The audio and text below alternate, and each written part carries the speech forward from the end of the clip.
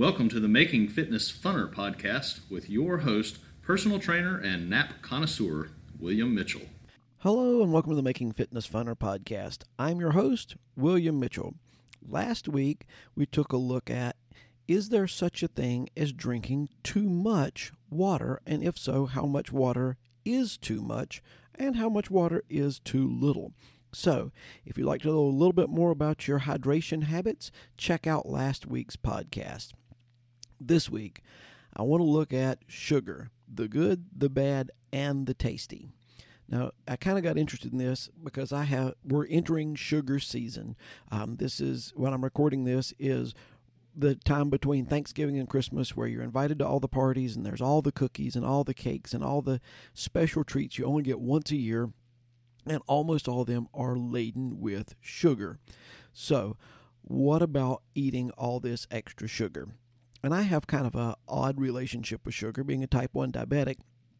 If I take too much insulin, then my blood sugar goes low. When my blood sugar goes low, I have to ingest sugar to get it back to normal.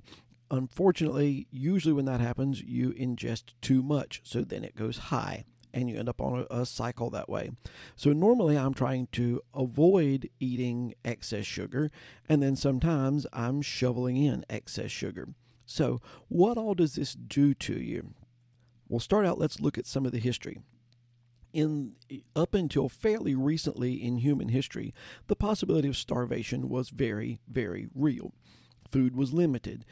You needed sugar, fat, and protein, just like you do now. But sugar, fat, and protein were harder to come by.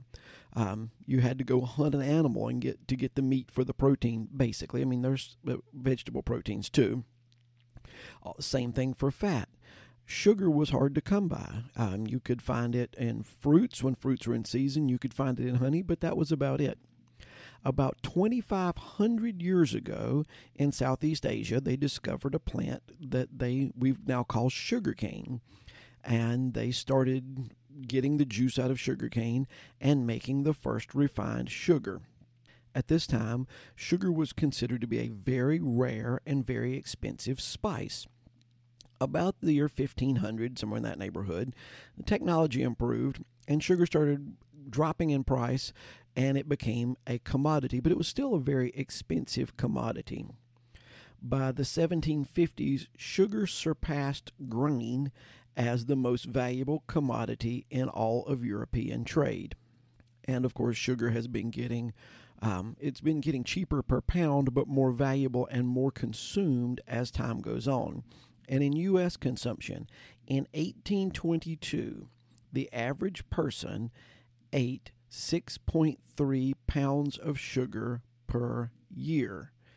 In 1999, the average person ate 107.7 pounds of sugar per year. To put that in different terms, the amount of sugar that's in a 12-ounce soda in 1822, it would take you 5 days to consume the amount of sugar in a 12-ounce soda. Now, it takes the average American about 7 hours to consume that much added sugar. And if you think, well, why do we eat that much sugar? It's because we can. Because of the fact that sugar was so rare and it is so needed for our metabolism in moderate quantities. But it's so needed for our metabolism that our brains are hardwired to crave sugar.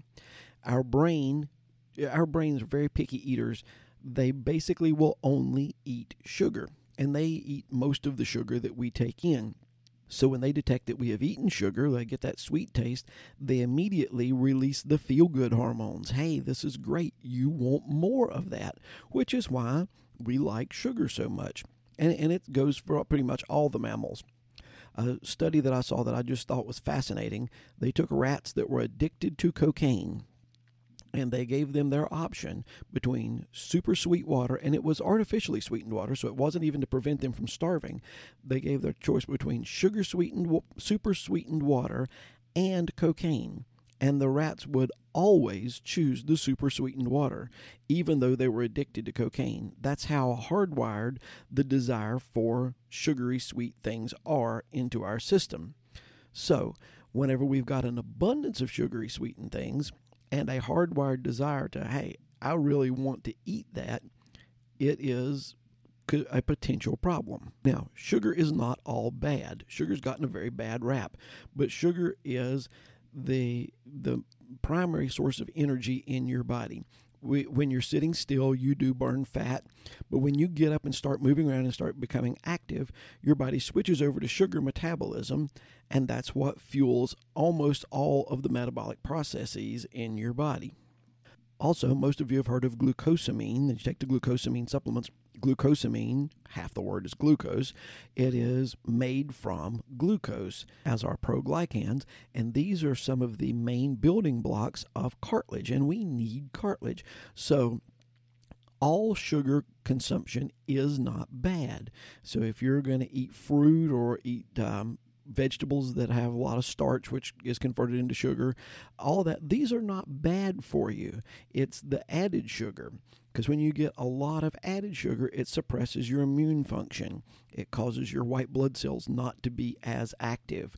And there have been several people that speculate that that could be the reason for cold and flu season. Now, this is just an opinion. It's a hypothesis that the fact that in the wintertime when it's cold and flu season, it's also the time between Halloween, when we start eating lots of sugary candy, and Easter, when we stop eating lots of sugary candy and go back to our fresh vegetables that start coming into the garden.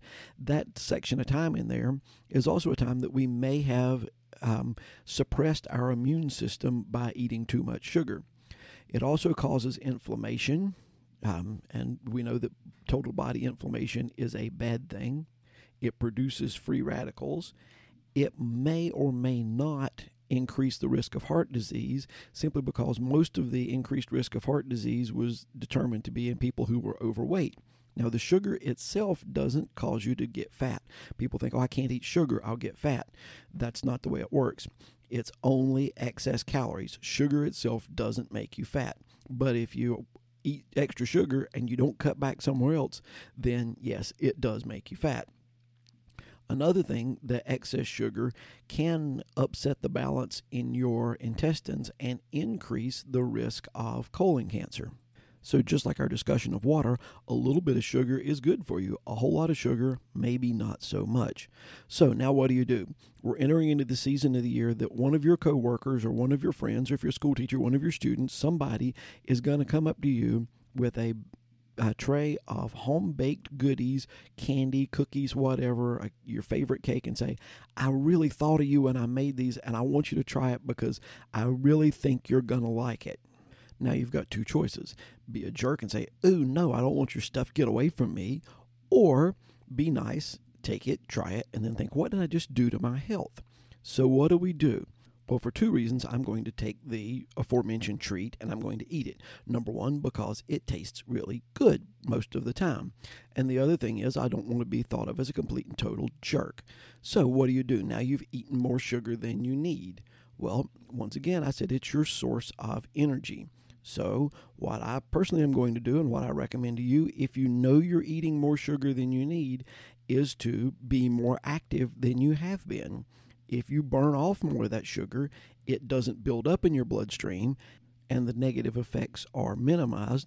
Also, if you're more active, those extra calories, and those generally are extra calories when you eat that extra cookie, those extra calories do not become extra weight. So, somebody offers you a medium chocolate chip cookie, you're a nice person, you take it. You just ate about 20 grams of total carbohydrates, about 10 of those grams are sugar. There's 4 calories in a gram of sugar, so that's about 40 calories. Go walk about a half mile, or increase your step count. If you're using a step counter, by 1,000 steps. You took care of it, and you didn't hurt anybody's feelings, and you enjoyed the cookie. You probably want to watch your total sugar intake. So if you know you ate 3 extra cookies at work, try to cut back on some of your sugar intake the rest of the day. Definitely give up a soda or something, and then you can enjoy the holidays, not worry so much about the sugar intake, and that will make your fitness just a whole lot funner. I hope you've enjoyed this episode. If I've said anything that you thought was enjoyable or worth sharing, Please refer this to a friend so that they can have more fun in their fitness journey. Also, please remember to subscribe and like the podcast. As always, I'd like to thank One Accord for the bumper music and Paul Sink for the great intro work. And I hope you'll join us next week as we try to make fitness funner.